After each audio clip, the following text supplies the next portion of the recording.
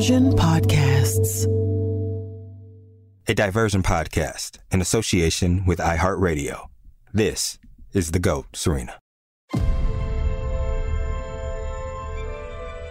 I think the perception is a very good one, but I don't think it's the most accurate one because they don't see, how she is day to day.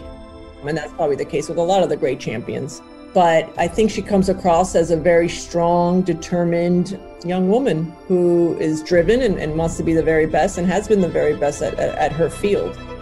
There have been moments of controversy, but I feel like even in the controversy, she finds a way afterwards to rise above. And I think that's amazing.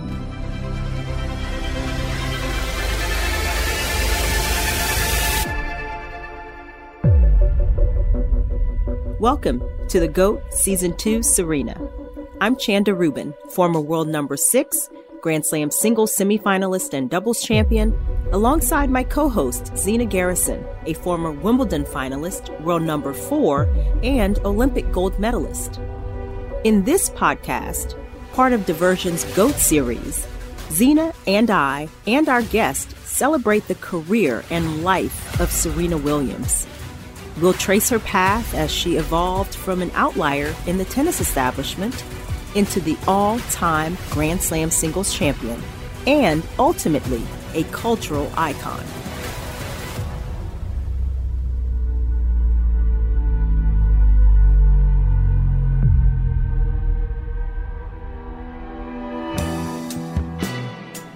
Sports are a breeding ground for controversy because the stress and strain of competition makes people, and not just athletes, but also officials and others, get somewhat out of character.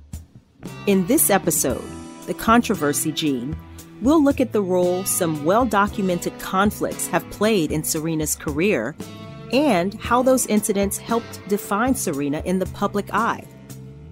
We will be joined by Serena's coach since 2012, Patrick Mouratoglou, and the award-winning tennis and Olympic Games television correspondent and analyst, Mary Carrillo. It sometimes seems that controversy was always around Serena. It's hardly surprising because controversy creates drama, and who's a more dramatic figure than Serena?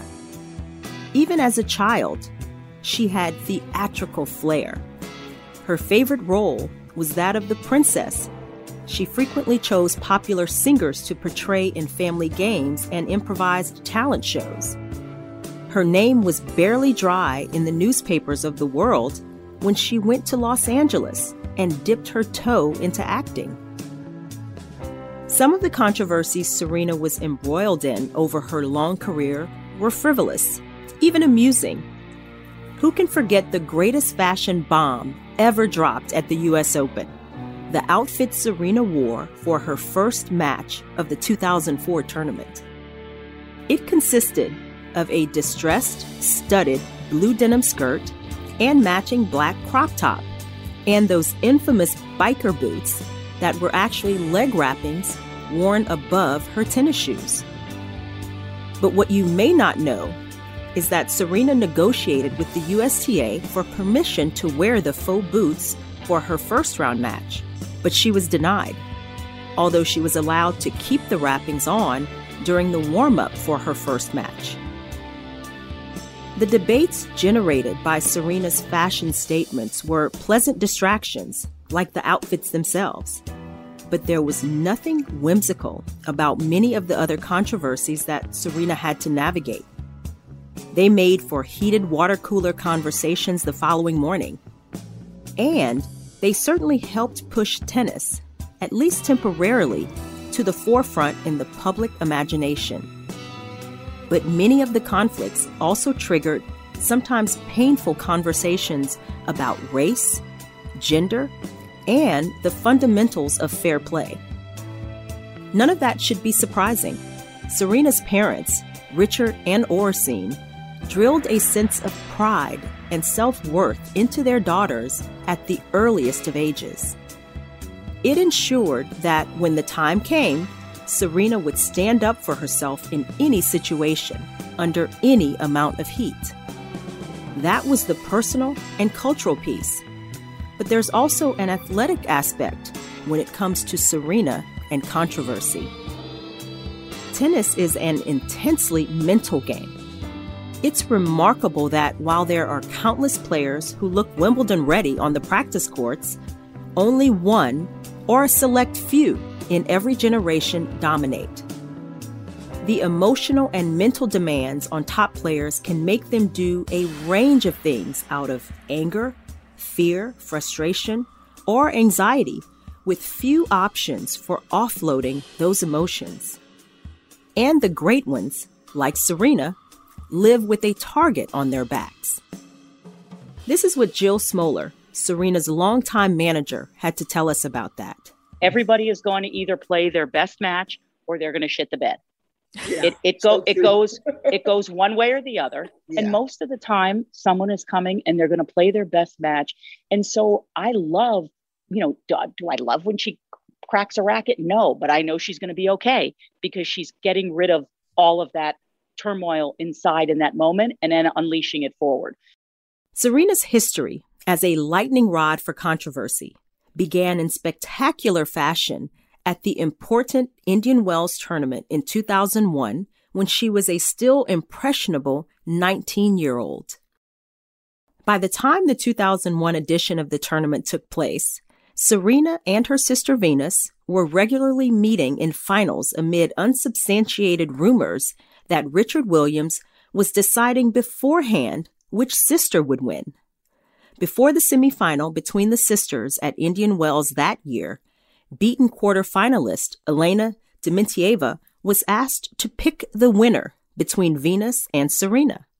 She said, "I don't know what Richard thinks about it. I think he will decide who's going to win tomorrow."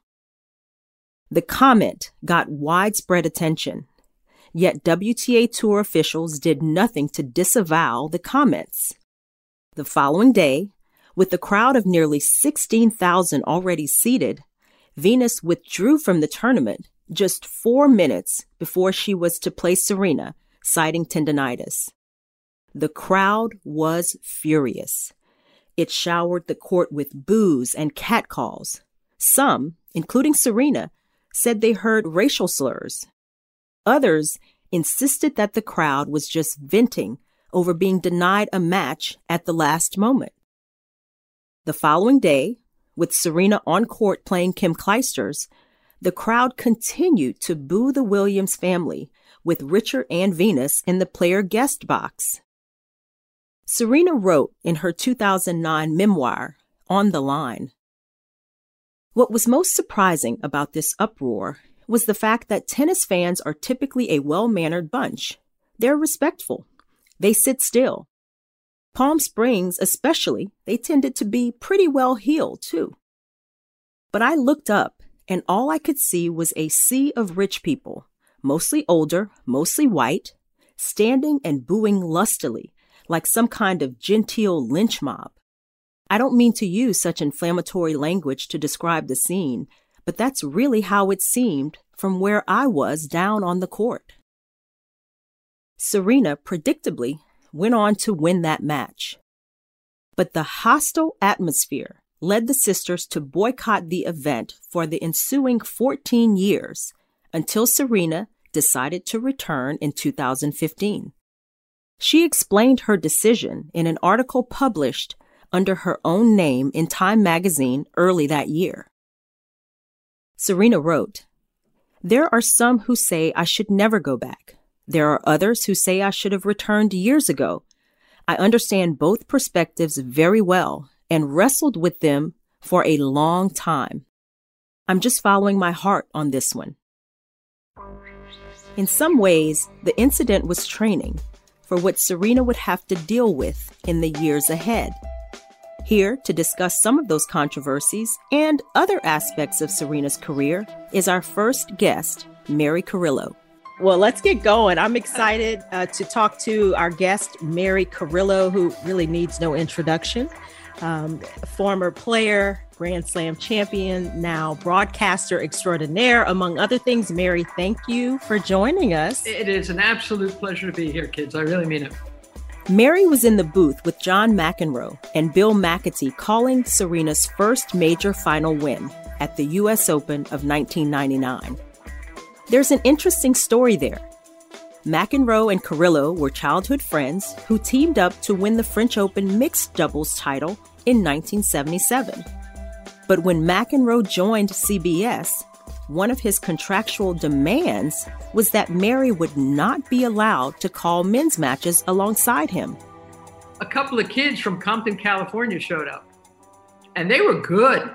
And all of a sudden, John said, like, I wouldn't mind calling a little women's tennis. And he did. And I was happy to have him sit next to me. But so we called that. And you're right, it was a hell of a run. Here's something about Serena and Venus. They were given so much confidence as little kids, from their parents, especially from Richard, who told them how great they were, who told them how beautiful they were, who told them to understand, all of that. And a lot of times great athletes, do things before they're ready to do them, before they even know they can do it. Mm-hmm. They do it. But with both Venus and Serena, I always got the feeling that they knew, even at a very young age, that they could do it. I especially get excited when I know that I'm watching something very special. And for both Venus and Serena, I knew how good I had it. I knew what a good seat I had in that house, mm-hmm. And they just kept showing us what kind of fighters they were, how deep their ambition was, right? I mean, it was as much fun to watch Serena in between points as it was when she was playing, because there was nothing Sphinx-like about Serena. Mm-hmm. She let you know how she was feeling, That was also one of the great pleasures, that I've gotten to watch their whole act. It was clear from early on, to Mary and many others, that this wasn't tennis as we knew it. It wasn't just the next level power and athleticism. This was something more electric, something more polarizing. That became clear in 2001, barely 6 months after the controversy at Indian Wells. By that time, Super Saturday was a famous fixture at the U.S. Open. It consisted of 3 critical matches, with the 2 men's singles semifinals sandwiched around the women's singles final. That sometimes produced close to 12 hours of high-quality tennis, but it also denied the women a precise starting time as well as a stage of their very own. But in 2001, the USTA made the women's final center stage and, even more surprising, moved the final into primetime. The reason Super Saturday went away and the reason that the women's final became a night match was because of Venus and Serena. That is why CBS did it. They knew how box office that was. And for a couple of years, they were getting Venus and Serena in the championship match at the US Open. I literally just got chills because I remember that. And that night match was just... Oh, my God. I remember sitting in the boardroom and talking about, you guys don't have enough security. And they were like, what are you talking about? I'm like, do you realize this is history? Everybody and their mother is going to want to be coming out there. And sure enough, when the Jackson 5 wanted to show up, we didn't have no place for them to sit. Yeah, it was a scene. It was a moment. It was a heavyweight boxing match. And that is what both of them brought to the table. Above and beyond that, the sisters were proving transformational.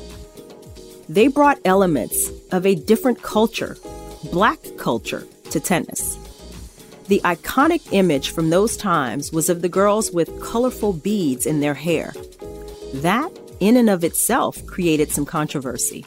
I honestly want to ask you two, because you're so close to this subject. I was very aware right from the beginning that I'm this much older Caucasian woman trying to explain where these two live, in this world of tennis, and how many things they were doing differently. They were able to do things their own way. And that they trusted that would work. And then all of these results started happening.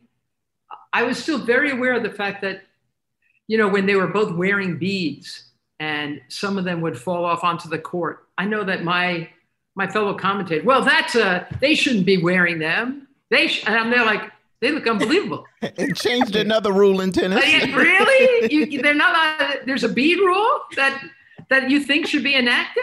Really? I mean, it is one now. Is there a no bead rule? There probably. They, literally, when one of the beads fell off, they made if something falls off on the court, the obstruction or Right. They got and I love the sound of the. I mean, yeah, I love how cool it sounded. And some of the best photos of Venus and Serena are them flying in the air with their beads like rattling around their heads, right? So I always tried to be very mindful of the fact that these two were, I mean, obviously you came before Venus and Serena. So did Chanda. So did, I mean, there's Lori McNeil. I think there were plenty of, Althea Gibson obviously was the real groundbreaker, but these two were, to your point, I mean, they became rock stars. They became me, and they were unbelievably scrutinized. Yeah. And the fact that they both came through that the way they did. We'll be right back with more of our conversation with Mary Carillo on the GOAT, Serena.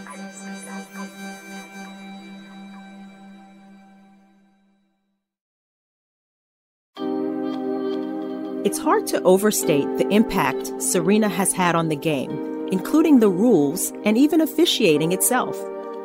Take the changes in the wake of her controversial 3-set loss to Jennifer Capriati in the quarterfinals of the U.S. Open in 2004. Capriati benefited from 3 highly questionable line calls in the tense, decisive third set of that match. Serena's going to come right over to talk to the chair. That was way in. John, that was way in. I always defer to you on this, but I thought it was good. Excuse me? That ball was so in. No, it was not. What the heck is this? No, that ball, this is the baseline. This is crazy. Well, that's not even close. I mean, that's not even close. I mean, give me a break. Well, this is ridiculous. The most critical of those came on a Serena backhand that landed well inside the baseline. There was no out call by the line judge, but the chair umpire, Mariana Alves, overruled and decreed the ball out. The controversy created in that match, which Capriati won, spurred officials to fast-track the electronic line calling system, which went operational at the U.S. Open in 2006. But electronic line calling was not yet the fully electronic system we currently have at Grand Slam events. It merely provided electronic review of line calls. 3 years after it was introduced, Serena was involved in another squabble over a line judge's call, and she couldn't even turn to electronic review for relief. It happened like this. Serena was serving in her 2009 U.S. Open semifinal against Kim Clijsters. She was at deuce in a critical game when the judge at the near baseline called her for a second serve foot fault. Foot faults were not officially eligible for player challenges, so Serena had no recourse to contest the unusual call at that critical moment. The double fault gave Clijsters a match point. Serena exploded at the line judge, abusing and threatening her with physical harm. She was quickly cited for unsportsmanlike conduct. As this was her second code violation of the match, this one cost Serena a point. Thus, Clijsters won without having to play another point, and she later went on to claim the title. To make matters worse for Serena, the statement she released about 24 hours later contained no apologies. The oversight triggered such an avalanche of criticism that Williams, who was still competing in the doubles with partner Venus, issued another statement. She wrote, I want to amend my press statement of yesterday, the news release began, and want to make it clear as possible. I want to apologize first to the lineswoman, Kim Clijsters, the USTA, and mostly tennis fans everywhere for my inappropriate outburst. I'm a woman of great pride, faith, and integrity, and I admit when I'm wrong. That was one of the two big occasions when the media and public opinion came down pretty hard on Serena. I can't tell you how many Serena Williams matches I've called where I'm really only watching one end of the court. I'm really only all those, because when you watch her, you see all of her emotions, all those microaggressions. You can see when it's ramping up. You can see that. How much she can get rattled when her forehand's flying on her, or her serve has lost its rhythm. I take Serena on a case-by-case basis. What she did with the lineswoman against Kim Clijsters, that was awful. And I genuinely thought that, because she got defaulted out of that match, right? Mm-hmm. But then she was allowed to play doubles. And I'm thinking, wait a minute, US Open? You've just kicked her out of the tournament, but you need her to play doubles? Hello?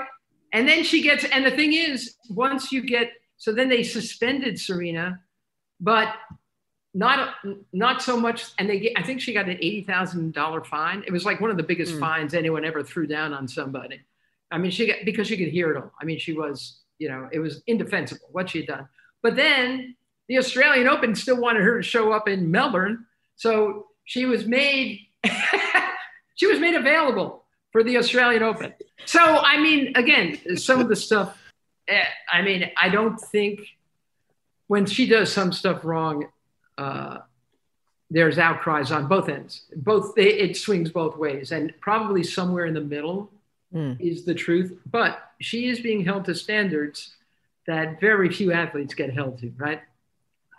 That is so. Every twitch, everything she does is going to be scrutinized. And if you love her and admire her and respect her and think she is one of the coolest athletes of the modern age, you say people are being unfair to her. But again, I go back to her Osaka thing. Mm-hmm. I don't think she was cheating. I don't think she was getting signs that she was using from Patrick Mouratoglou, but I still think the chair umpire was right. Yeah. So, everything, more than one thing is true. We are all more than one thing. That was a good way to put it. Really, there are very few situations that are cut and dried. There's always some nuance, some other factor to consider. But it's undoubtedly true that Serena is held to a very high standard. That's the territory she occupies, and it's different than anyone else's. To put her infamous US Open final of 2018 into perspective and take a deeper dive into what it says about Serena, we're going to bring in the person who actually triggered the incident. Patrick Mouratoglou is the owner of a tennis academy in the south of France. He has been involved in coaching, among many others, Stefanos Tsitsipas and Coco Gauff. But his most famous protege undoubtedly is Serena Williams, whom Mouratoglou has coached since 2012. Patrick, thank you for joining us today. It's a pleasure. Thank you for inviting me. Yeah, well, so I want to ask you first. You and Serena, you guys have known each other for a long time now. You've been working together since 2012, if I have that correct. That year, she had a 4th-round loss at the Australian Open. She had a 1st-round loss at Roland Garros, which was her first-round loss at a major, and she sought your help. How did that come about, and how did she look at that time? Like, what did you notice about her condition? Was she a bit uncertain during that time? What were your thoughts? Yeah, I think it was a turning point. Obviously it was, but I think she was at a certain point of her career where she was wondering what to do because she was getting 30 years old. Yeah. Which psychologically for a tennis player, I think it's a turning age. At that time, most of the players were were retiring around that age. Yeah. And she was not winning Grand Slams for 2 years. Losing the first round of Roland Garros was kind of a wake-up call for her. And I think that she thought, the first thing she thought about was, I have to win Wimbledon. That's the first thing that came to her mind, for sure, because that's how she thinks. But after that, we had, several talks before Wimbledon, because we ended up working together before Wimbledon and during Wimbledon. And during those talks, I could feel that she was really wondering if she would continue to play or not. So what she told me was more, I want to win one more / one last. It was not very clear. But yeah, that was more that, yes. Because she was struggling to win a Grand Slam simply for the last 2 years. So that was the moment. And how was she playing? I saw the match she lost in Roland Garros, even though I was not coaching her at that time yet. But I saw the match because I was working for Eurosport and I was watching the matches. And I was a bit... I thought the match was interesting because it was not her, in a way, because mentally she's tough. And during this match, she was not very tough mentally. And she was very unbalanced in whatever she was doing. That's the first word that would come to my mind. The partnership raised eyebrows in many quarters. But just weeks after the confused, unbalanced champion struck up a relationship with Mouratoglou, Serena played some of the best tennis of her life in winning Wimbledon and the gold medal in singles at the 2012 London Olympic Games. Well, Patrick, that brings on, you're French, and as we know, Serena's about as American as they can come. What culture difficulties did it bring, and, how did you deal with that? I think it was more an advantage than anything else because, yes, we're totally different, like really opposite in many aspects. Where we come from, our background, our culture, everything so different. But I think it made us curious about the other one. And I think that was going both ways. And we're both super open. So we were wanting to learn the other one, kind of, which is great for coaching because that's what it is about. So I didn't see it as a difficulty. No, I think it was quite an advantage. I think she likes people who are different. I mean, I don't think. She loves people who are different. She has only people that are special around her, like very different. And I love also people who are different. So it brought even more interest, I think, to each other. Serena and Mouratoglou clearly were a great fit. The years can attest to that. Serena won 10 of her major singles titles and counting while working with Patrick. One of the major reasons for that may be the French coach's nature as a reformer. He holds an expansive view of personality and believes that the relentless focus on tradition and decorum holds back the game. He has lobbied long and hard to allow coaching during matches. He prefers a more streamlined scoring system and considers the code of conduct an outdated, overly punitive system. He doesn't believe players are given enough room to express their emotions on the court, a criticism that resonates with many Serena fans. I just saw the Mardy Fish documentary. I tweeted about it. I think the documentary was brilliant. And a thing that struck me during the documentary is that we saw some important moment in tennis in the 80s. And it just showed how more spectacular it was. Like the crowd was crazy. They were running on the court after the match. I remember when Yannick Noah won Roland Garros in 83. It was crazy. The whole crowd jumped on the court. His father took him like this. That was unbelievable. I remember that. The emotion was like multiplied by 100. And the players were playing with the crowd. They were crazy, like sport should be. If you look at NBA, soccer, all those sports, sport is passion. It's passion and it's emotion.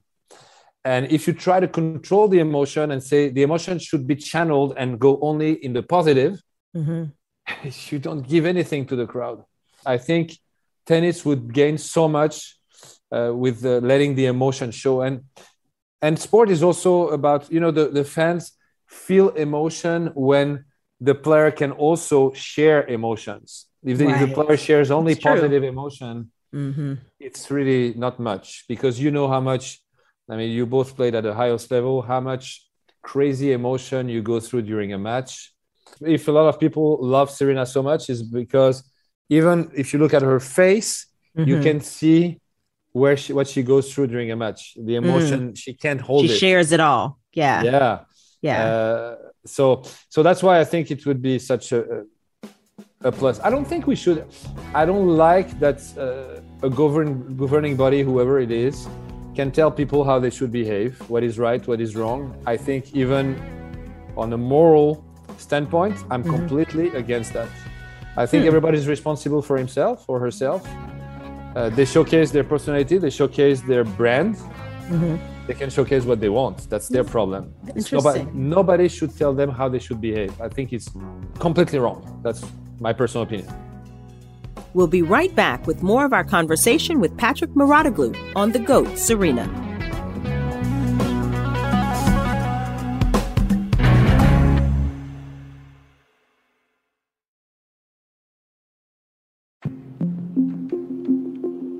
There's a straight line going from Mouratoglou to that disastrous 2018 U.S. Open final between Serena and Naomi Osaka.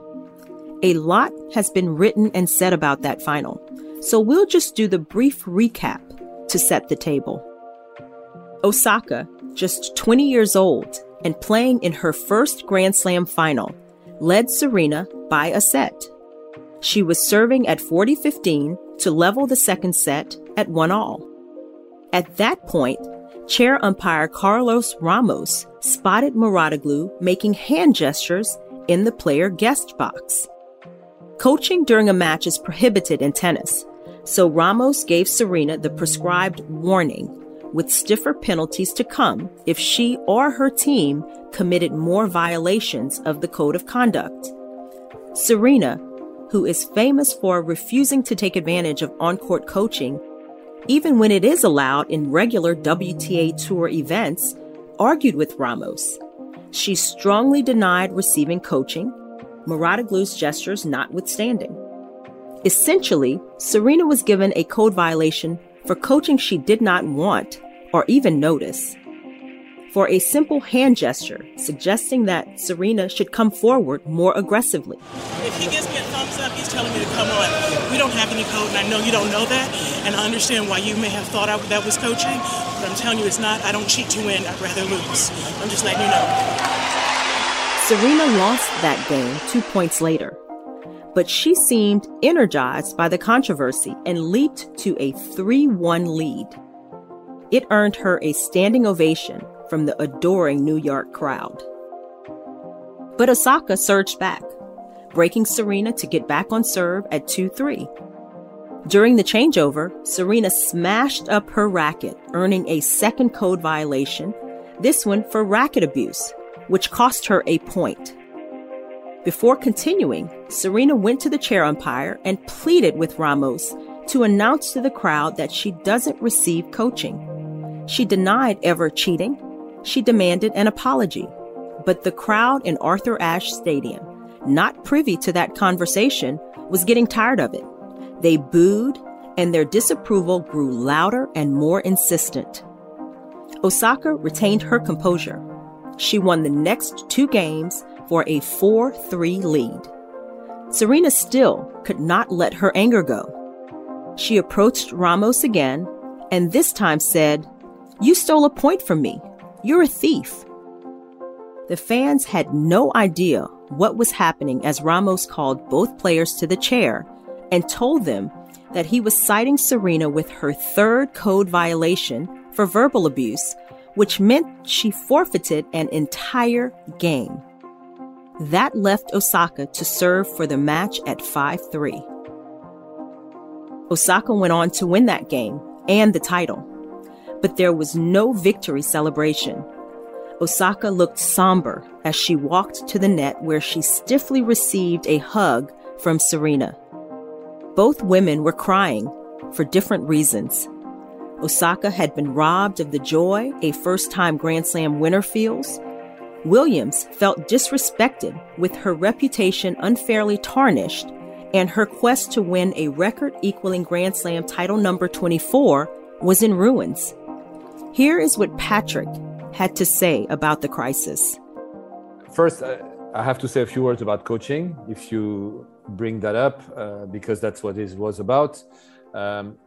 Two things that were very annoying. First of all, everyone who is on tour knows how much coaches coach during the matches. It's a total joke, this story about non-coaching. This is a dream that players are alone on the court, but it's not a reality, for sure.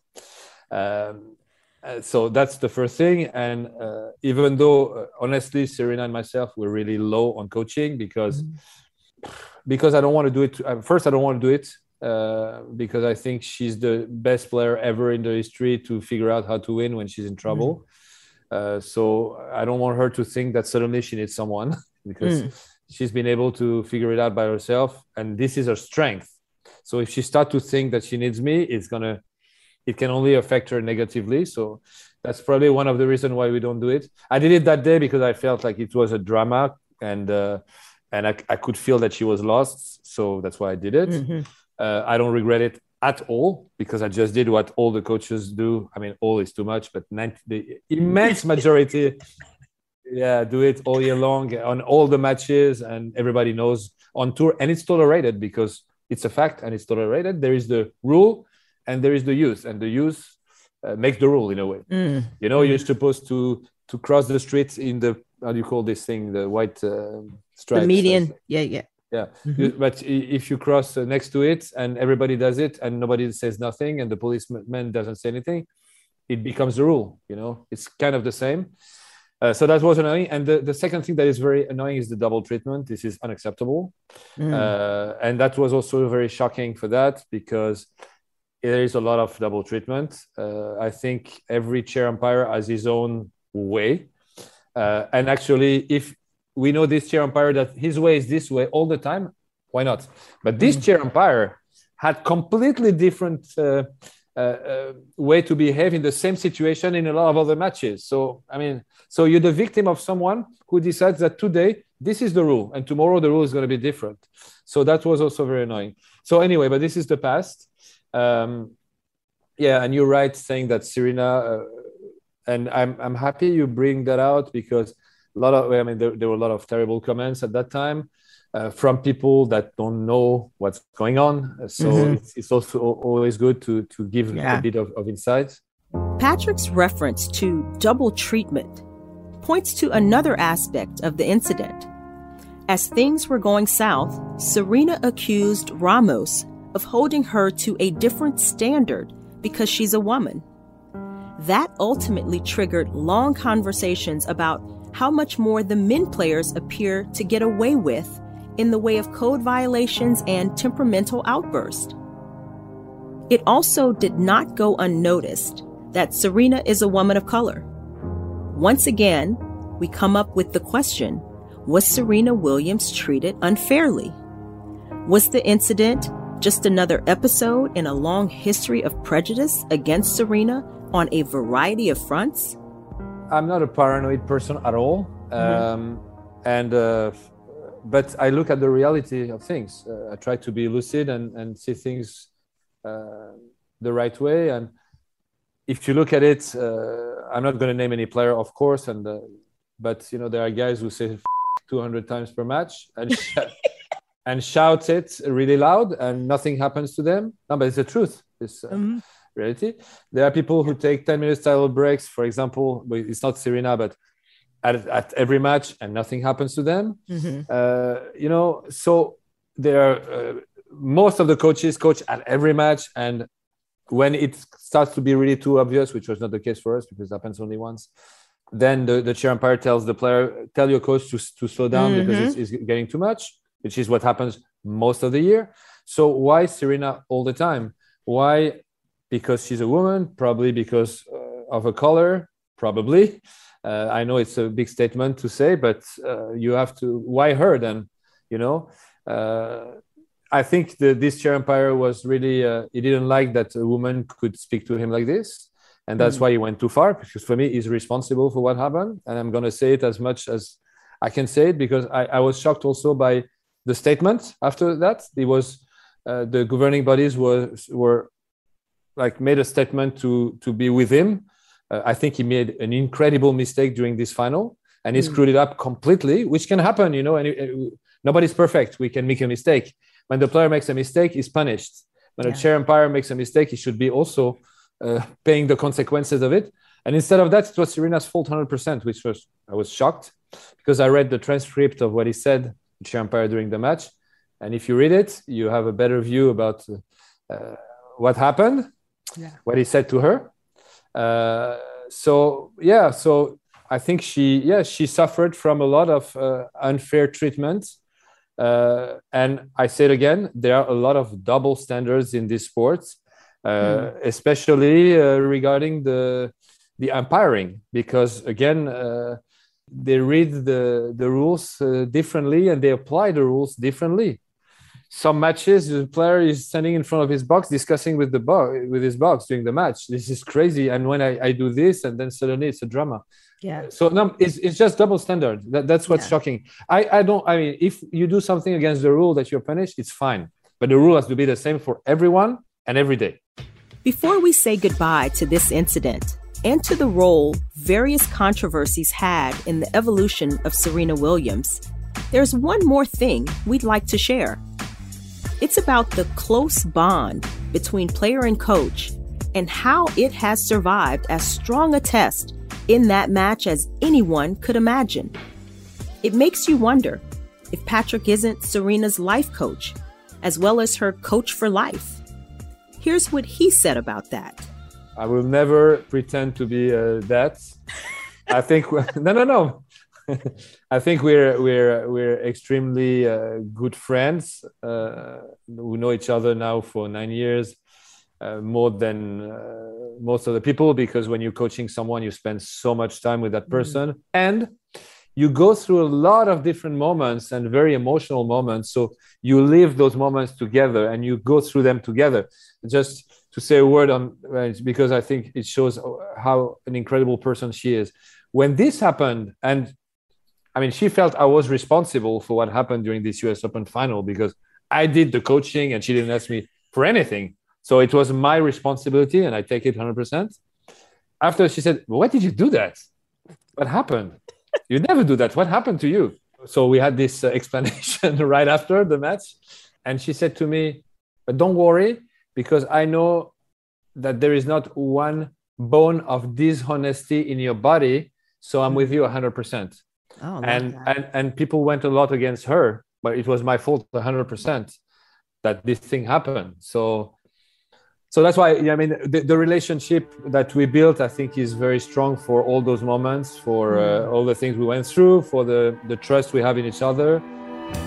That will do it for this episode of The GOAT, Serena, the Controversy Gene.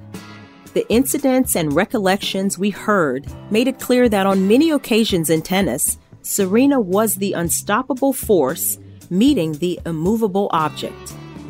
It was just as true in live play as in controversial incidents.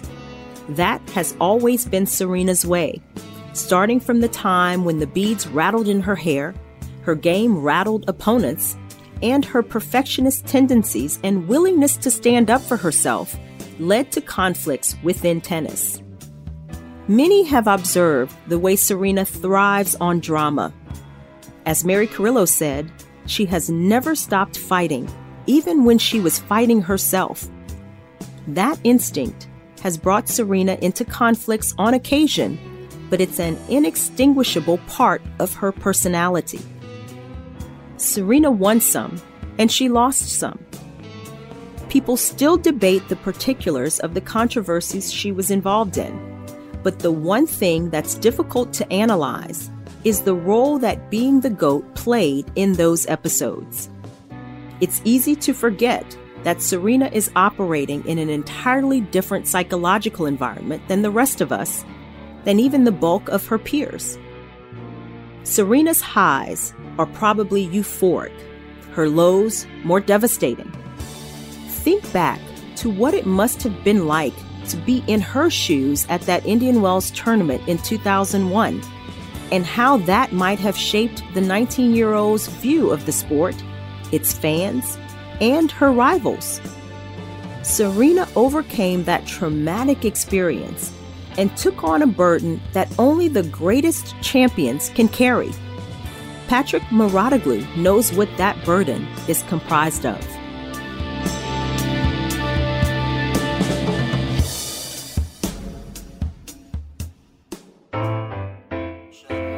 The GOAT Serena was written by Pete Boda. This season is hosted by Zena Garrison and Chanda Rubin. Produced and directed by Mark Francis and Scott Waxman. Our consulting producer is Andrew Kalb. Production assistance from Anita Okoye, and our social media consultant is Stephen Tompkins. Original music by Andy Marvel. Our Director of Marketing and Business Development is Jacob Bronstein. Executive producers, Scott Waxman and Mark Francis. Special thanks to Oren Rosenbaum at UTA and Susan Canavan.